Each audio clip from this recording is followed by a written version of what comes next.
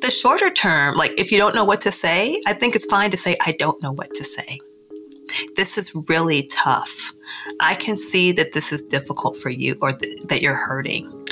And then it's a great time to kick in that ministry of presence. Like that does not get old. Like don't say anything. Like if you don't know what to say, it's fine to say, I don't know what to say. You know, do you want to get something to eat? Do you want to watch TV together? Can I send some Grubhub to your house? Right? To make sure people just don't feel alone.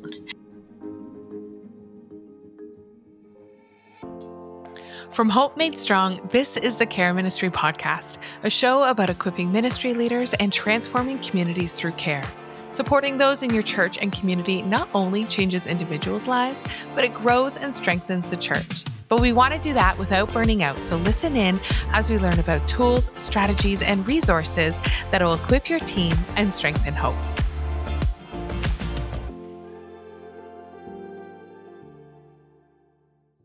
I'm Laura Howe, and we are continuing the series during Mental Health Awareness Month, and today we're going to be talking about depression. I'm curious, have you ever felt depressed? It is an awful feeling, and I can remember standing in my bedroom feeling numb, not being able to remember the last time I laughed or had fun or maybe even smiled. I felt apathetic, physically exhausted, and numb. This was my experience when I felt burnt out and I was having symptoms of compassion fatigue. My experience ended up being situational, and with some counseling and support, I was able to recover. But during that time, I felt awful. It was so heavy, almost felt like a physical weight. And so I have a very deep respect for the courage and strength of those who suffer from chronic depression. If that is you, you are incredible. You are strong and to be admired. Don't let anyone tell you that you're lazy or that you're not doing enough, because you're surviving, you're pushing through, and you're showing up as a parent, as a leader, friend, employee, as a leader, despite the crushing weight of depression, and I applaud you. The weight of depression is also familiar to Monica Coleman. Now, Monica is a professor, she's a clergy, a minister, and she is an author. One of her 6 books is titled Not Alone. And it's in this book that Monica shares her lifelong journey with trauma and depression, as well as the challenges she has faced as a woman of faith. Monica grew up as an only child in Ann Arbor, Michigan, and she was a quiet kid who loved to read, but spent her days exploring the neighborhood and local forest with friends who actually felt more like family. Her years as a teen were almost idyllic. They included Girl Guides and attending church programs with kids that she is still in touch with today. Monica is a natural academic. As a middle schooler, she was interested in Black authors and thought leaders. And as a young teenager, would ask for literary criticism books for her birthday, much different than myself. In college, she started out studying math and economics, but switched to her major. In college, she started out studying math and economics, but switched her major to African American studies after discovering that she could major in what was already her beloved hobby. After having such positive and fun experiences as a teen at church while away at college, she wanted to make sure that she continued in her faith journey. When I went to college, I wanted to join the local Black church, and I grew up Baptist and AME. But my grandparents were Baptist. My parents grew up in church together, so they grew up together. And so I looked for a Baptist church, but there's always kind of a cool college kid church. So the cool college kid church was an AME church. So that's where I ended up, where a bunch of other college kids from the area ended up, because they had a college ministry. Right. But I was also involved in what is now Cru, but was then Campus Crusade for Christ. And that first week you go to college and you see all the different activities there are to do, and you're in that little tent, like join Glee Club, join this, join that. And there was someone like, you want to go to Bible study? I was like, sure. And my roommate was also in my Bible study, and it was kind of based on where you lived. But we held it in our room because both of us were in the same Bible study. And I had never heard of Campus Crusade before. I had never heard of Bill. It was a whole new world. Like kind of this white campus evangelical world was very different from Black church. And I liked it. I was like, oh, we should talk to each other because like we got good music and you got these other things you do. And, Yes. so it was a place where I really thrived in a lot of ways because of the very close friendships I got to make. And by learning to kind of develop a faith journey on my own. And that's not language really that the Black churches I grew up used around a faith journey. But I wasn't a very missionary kind of Campus Crusade person.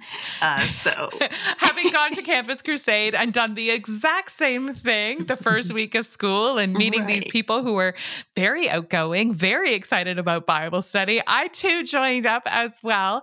And it really was such fun. It made college fun. It did. It really did. It was like good, clean fun again, right? Yeah. And we had a good time. We bowled. We had events on Fridays.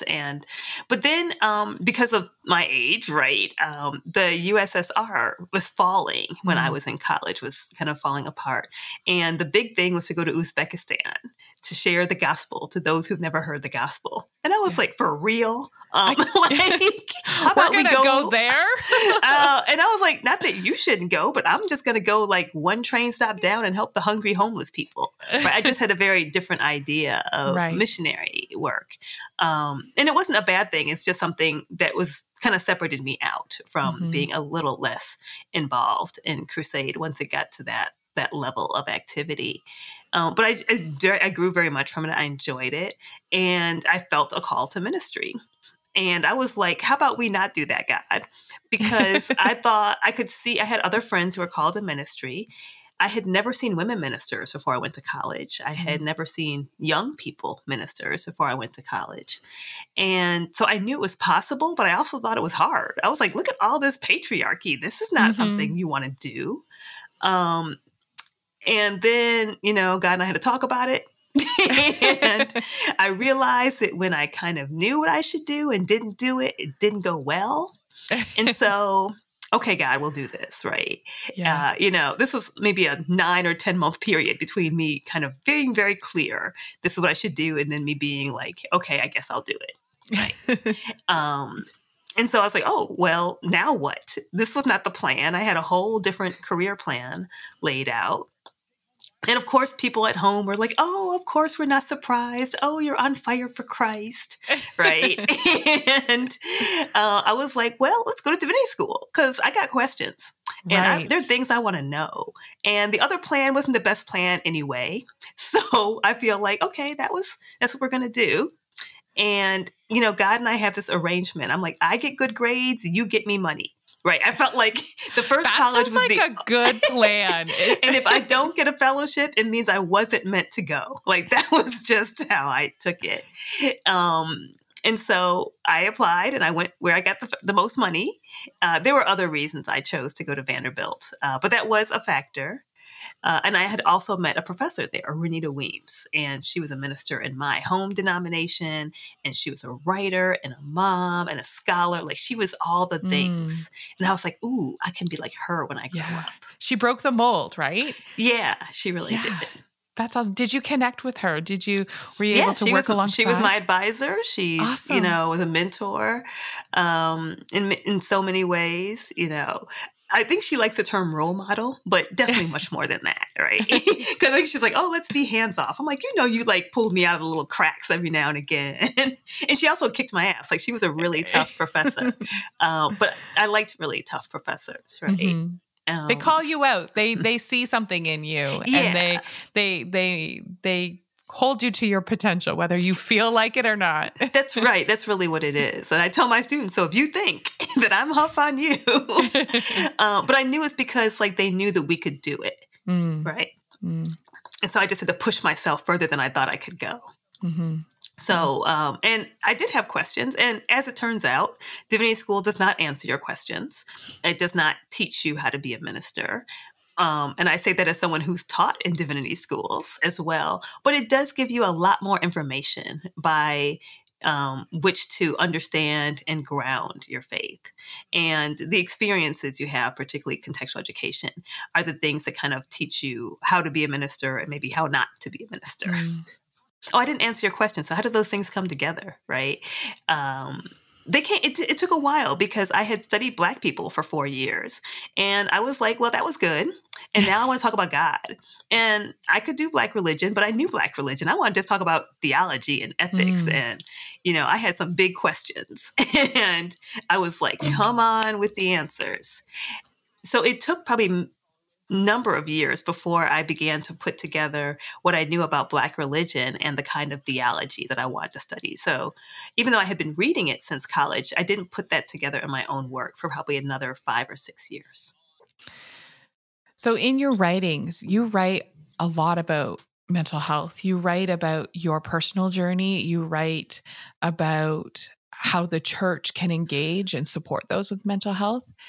And so during your personal interests and your studies in African American culture and heritage and history, and then in your School of Divinity, where did this passion for mental health? Are you able to share a little bit about your journey? Yeah, it came much later, actually. I was Well, maybe it came a little earlier and I didn't think of it that way, right? So while I was in divinity school, I became a survivor of sexual violence and I was bereft, right? I was traumatized. Mm-hmm. And at the time, I found kind of legal resources, I had found psychological resources, but I couldn't find anyone to teach me how to pray again. Like my faith was just torn apart. And I would, I was contracted to work at a church, right? Like this is I didn't have a plan B. So I had to figure out how to do this ministry thing. And I would talk to different ministers and they were absolutely horrible. They said just the worst things. Some I think were kind of not so great people, but most I think just didn't know what to say. And their default response was painful. And I believe if I had not been in divinity school, I would have left the church altogether. It was such a painful response. And I ended up at a great church, actually. One of my classmates took me to his church one day, saw me crying in the library, and come to church. And I ended up at another church that was outside of my denomination. And I didn't know what to do. And that minister said, well, just show up. The ministry will find you. And as I was trying to figure out my own healing journey and my own faith and my own spirituality and all, I just, I'm a Leo, right? So when I'm mad, I just don't talk to you anymore. That's how I felt about God. I wasn't like mad at God. I was just like, I don't have anything to say. Like I'm done. Right. And so I was kind of completely depleted. Like, I just don't I got nothing for you. Right. So, I would just kind of go through the motions at church. Yeah. But I wanted, right, to figure it out. I wanted to be a faithful person. And so I would kind of read these resources and there were all these things that said the church should do something. Churches should do something. It's really important that churches do something. But they didn't tell churches what to do. And so I started this ministry, and a lot of it was around helping people who were in helping professions understand people of faith, and then helping clergy understand what it was like to be a survivor, right? And teaching a lot about post-traumatic stress disorder and creating programming that would kind of bring these issues to the fore. Now, I didn't think of that as a mental health issue, I have to say, because I thought of it as a public health issue. Yes. Right? I thought of this as because it was really easy for people to be really quiet about it and to say, this is between you and your therapist. And I'm like, yeah, that doesn't work. Like, that's fine. But my therapist doesn't walk around with me all the time. Right. So. and the stigma is made so bad because everyone's quiet about it. Yes. And so I said, what if we preach about it? What if we talk about this in church? Because it's not about sex, it's about power and control. Yeah. And those are things we can talk about. And healing is a really big God thing and church thing. And so I kind of created what I needed, right? What I couldn't find and what I wanted other people to have. And in the process, I'm doing a lot of teaching about trauma and about healing from trauma and about where God is in our suffering. So I wasn't thinking about mental health explicitly, but clearly it was about mental health. But it wasn't till I had, a much kind of bigger mental health crisis when I was in my doctoral program and kind of going even further out from there and healing from that and being like, I'm tired of these happy Christians. Now, mind you, I was in Crusade. Crusade is full of happy Christians. I was going to say, right? You were at Campus Crusade, and you can't get much happier than that. And I'm like, I'm tired of these happy Christians. Every devotional is like, God is wonderful and great, and those that wait upon the Lord shall renew their strength. Yes. And nobody says, you know what, waiting sucks. And so I really wanted to kind of keep it real devotional. Yes. I wanted to keep it real faith, one that's like, I like God, but I'm not happy all the time, and it's okay. And I couldn't find that. Everything just assumed I was really holy. And I was like, I don't want to be really holy. I'm just not really holy. Look, I'm hanging on here by a thread, and that's really okay, and that's enough. And so I wanted to kind of, again, create the resources I couldn't find. And so I began blogging about faith and depression, and that morphed into a devotional, which became my devotional, Not Alone. And that was when I really put together the work I had been doing explicitly in theology and around God and suffering and evil with mental health in a more explicit way. Mm. During that time of developing these resources and speaking out and being vulnerable, sharing a story, it is hard. I'm going to be honest. It can be hard in the faith community to talk about that. I've had a really crummy day like this. I don't feel good. Like, this is hard. Life is hard. Like, I'm not losing my faith. I'm not walking away from the Lord. I'm just having a rough time. And, we often, God is good all the time, God is good and hallelujah. And, we think that we have to have this face of joy and happiness, but sometimes we're heavy and it's struggle. Right. In your journey of developing these resources and speaking out like this and being vulnerable, did you receive any pushback? Oh my gosh, yes. This was not something I wanted to do. Let's be clear. You're compelled. God and I have these conversations, right? And so, I didn't want to do it. When I was working with this program around sexual violence, it was like I was a girl who'd been raped. Like, that was my identity. That's how the community saw me. This was not great for my dating life. I was not very old. I was like 22, 23, right? I was still cute. I still wanted to go out. It wasn't the popular thing to do. And people said all types of things about me, I would find out. And so I'd be like, God, why do I have to do this? Right? I don't want to do this. This is, is there something else? I would ask that again. And I got a very similar calling around mental health. And I had mentors who were like, don't do this. You're an academic. You make your living off your brain. You can't tell people things are wrong with your brain. You should be quiet about this. Wow. And this is not good for your career. But can you write it under a pseudonym, right? These were the kinds of things people said. And I was like, they weren't wrong, right? Like, people were right about the stigma. They were judgmental, and they knew other people would be as well. And I was like, God, why do I have to do this? And so I said, okay, this is what we're going to do. Right? How about I don't do anything? And then if the opportunity comes to me, I'll take it. The bargaining. You are fantastic at making deals with God. And God's like, oh, that's how we going to do this? And so all these opportunities would come. And I said, why? Why do I have to do this? And God said, because you can. And I really understood that. It was because I don't think everybody is called to do this. I don't think every survivor is called to tell their story over and over. I don't think everybody who lives a mental health challenge is called to just put all their business in the street. But God's like, I know you can do it. Like, you have the courage, you have the discipline. It's in you, and you'll be okay. And I was like, yeah, I guess that's true. And so, and then I began to accept that this is my calling, right? To break silences around things that people want to be quiet about, and to try to break stigmas, and to offer to the world things not only that I didn't have, but that so many people need and didn't have, and to kind of change my little corner of the world in that way. Like, I'm not a pastor, right? I don't want to preach every weekend. Don't make me work with children. I can keep my kid alive and that's about it, right? Like there are many things I'm not called to, but God's Yes. like, this is what I'm calling you to do. Yeah. That's so good. So with all of this pushback, all of the pressure and struggle and hardship that came with this, what kept you motivated to continue on this path? You know, other than maybe God saying, you need to do it. Well, and I don't feel like God says you need to, like nothing, like bad things aren't really going to happen to me. No. I don't think, right?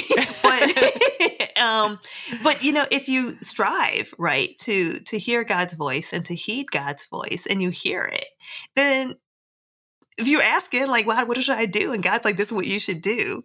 I think I also felt very confident once I got past my, in the theology I had in my faith. I felt very confident in God, right? So clearly I had stopped talking to God and got over that, right? Got past that. Yeah. And I got past that because I realized that God wasn't like up there, like far away, right? Kind of giving me these edicts from on high. But God was like right here, right there with me. And that God was holding me and that God was as upset as I was. And God was crying with me and God was weeping with me. And I could yell at God and cuss at God and God could take it. And so I think I developed a different kind of relationship with God where I feel like God is with me like I have 5 fingers on my hand. Like it is just a fact. And there is absolutely nothing I can do to shake God. And that God knows me better than anyone else. And that is very, very reassuring to me. It's if I fall, that's the foundation I fall onto. And so that holds me up a lot.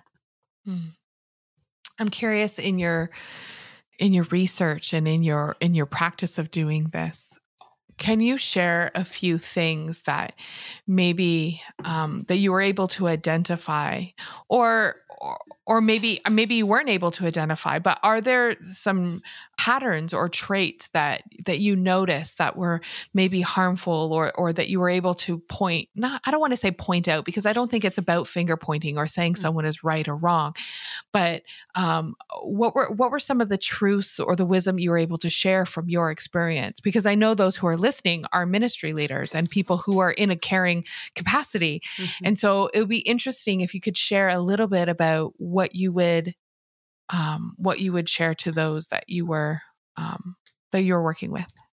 Well, it's not like no minister, no lay leader gets up and says, "How can I crush somebody's soul today with what I say?" Like that's they not want the opposite, right? That's not where anyone's coming from. No. And so for years, I've taught clergy and seminarians and lay leaders about sexual violence and domestic violence, and so many people were like, "I didn't know that was the wrong thing to say," right? So I think that we have these beliefs, and I say it's not, some of these are just in the ether, right? Like society as well as Christianity, that are simply not helpful, right? So like God has a plan for everything.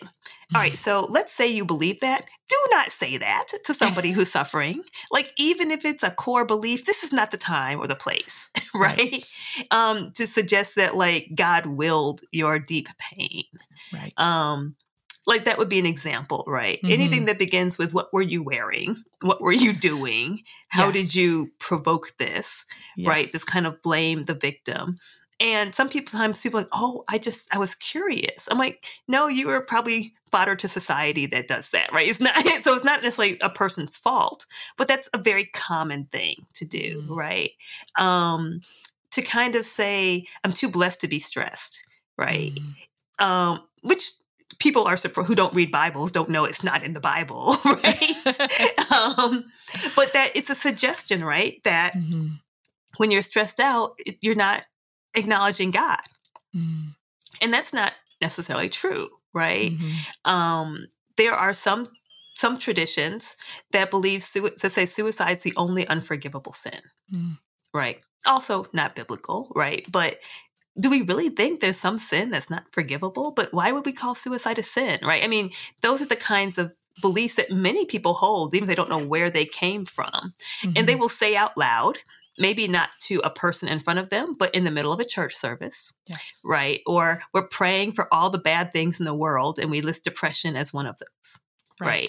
Ooh, that's a good one. That happens all the time. It does. Like no war, no sickness, no depression, but we don't put it in the same category of let's pray for the person who has high blood pressure. Let's pray for the person who has diabetes. We know that somebody is going into surgery. Let's all pray for them and pray for the doctor's hands. No one's saying don't have surgery on your heart condition. They're saying let's pray for the doctors. But why don't we say, hey, we know someone's having a tough time. Let's pray for the therapists that are going to be working with our friends and our loved ones, right? We kind of put it in this category of bad things that have to be cast out.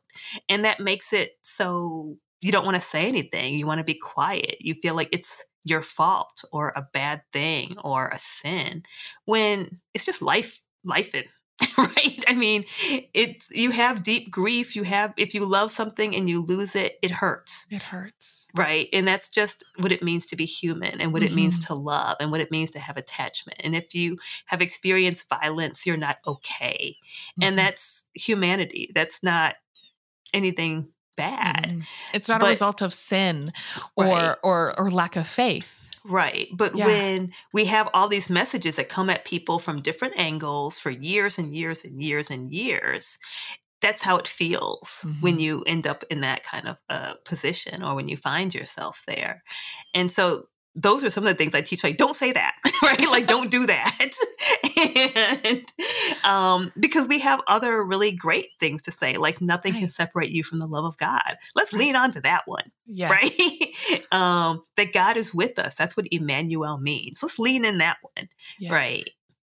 Yeah. Something that builds community, builds relationship, builds trust rather than identifying or pointing out wrong or sin or shame. Like that's not going to be helpful. Right. Yeah. Yeah. So in response to these conversations that you're having and trainings that you're doing, you wrote You're Not Alone, or was that before or is that after? My first book was called The Dina Project, which is the congregational response to sexual violence. Okay. And I wrote that as my first book. And I wrote that kind of for people like my mom and my aunt, right? For just people who go to church, who aren't clergy, and who care about sexual violence, to say, what can I do? Right? What can I do if I have no budget? What can I do if I have a $5,000 budget, a $50,000 budget, right? How can I, as someone who cares about this, make my church a little bit better? And is that practical things or is that looking from a theology perspective? It's both, but it's mainly practical things. It's kind of how to do ministry, right? How to do it with kids, how to do it with teens, things you can do with adults. And then I talk about how do we wrestle out loud with big questions that don't have easy answers, because that's something we're not really good at churches. We like to have the right answer. And I think it's okay to say these are big things and we don't have great answers to them. We often, so often we want to put things in a box. You want, it needs to be black or it needs to be white, it needs to be right or it needs to be wrong, left or right. We want to be able to categorize things neatly and tidily, but so often lives are in the gray. Right. Like forgiveness, right? Like, I think that's the hardest thing God ever asked us to do.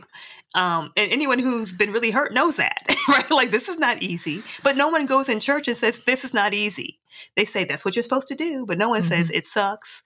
I'm mad. I think I get to be mad about this for a good year before I forgive. I mean, right? Like, there's just, we aren't honest about how hard it is and what that looks like and what that means and what it doesn't look like, right? We don't have those conversations. So some of it's like how to have these conversations and what scriptures you can use and what, those kinds of things, what liturgies you can use.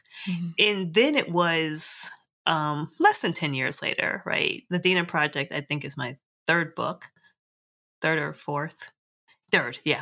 And let's say that's right. That's so bad. No, I think it's fourth. I can't remember. But that one came out in 2012. Remember, it came out. I was like on my book tour, very, very pregnant. So that's how I remember when it came out. And I was probably working on that for a year or so, not knowing I was working on it. And when I had done my internship at a church during my ministerial training, I went to a church that used a lectionary, which Black churches don't really do. So I never heard of a lectionary. And I was like, oh, there's like an order to these things. And so I said, okay, I'm going to go to the lectionary and, say what I really think about these scriptures and about these stories. And I blogged and I wrote devotionals, and I kind of put that into a book because people liked the blog, where I just was trying to keep it real about what it means to strive to be faithful while living with, for me, a depressive condition. And again, it was because there were all those happy-go-lucky books, and I was tired of all those happy-go-lucky devotionals, right? Where everything is like flowers and daisies and crosses and God. Yeah. And I was like, and it doesn't mean that you couldn't be faithful, but I wanted to just kind of push back against that. Yes. Yeah. You have a resource that during the time of this recording we're right in the middle of Lent. Yes. And well, not in the middle, but nearing the end. And you offered before we push record, you offered to share this with the audience. And I would love to hear more about this 40-day faith journey based off of your book of You're Not Alone. Because I think from our short conversation, I think this is going to be really impactful for so many people. And so I don't want to leave without hearing more about this. I'm happy to share about it. So I put together a 40-day faith journey based on this book because some people wanted just more resources to go with the book.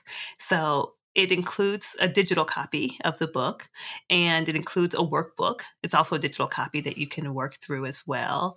And I kind of put a whole bunch of other little fun things along with it. I put kind of everyday spiritual practices because back on my thing about, sometimes we get to Lent, we think like the best spiritual practices are fasting and prayer. I'm like, yeah, that's really cute. But for the rest of us, we need like something that really works for our everyday lives. Right. And I'm not anti-fasting and prayer, right? But what are some other, spiritual practices you can do when you're a busy mom, right? Mm-hmm. Or, you can't fast for health reasons. Right. I've added some recipes in there because a lot of people go meatless during parts of Lent, and I'm vegan. So I have lots of vegan recipes. So I just kind of for fun put vegan recipes in there that are very easy to do. Like my kid can make them.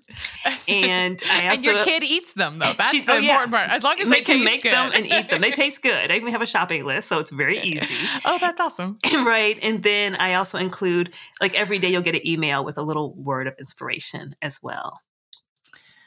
So when you built this faith journey, who did you have this in mind for? Who is the ideal person for this? I think the ideal person was a person who lives with a depressive condition. But I have been told that, I have people who are parents of people who live with mental health challenges who really like the book and reach out to me and say, oh, I understand my daughter better. I understand my son better. There are church groups who will use the book all together, right? And they'll use these resources and they'll get it for their entire church group to use. And so that would be a pastor, right? Or a Sunday school leader or an adult leadership class leader and everybody who's there.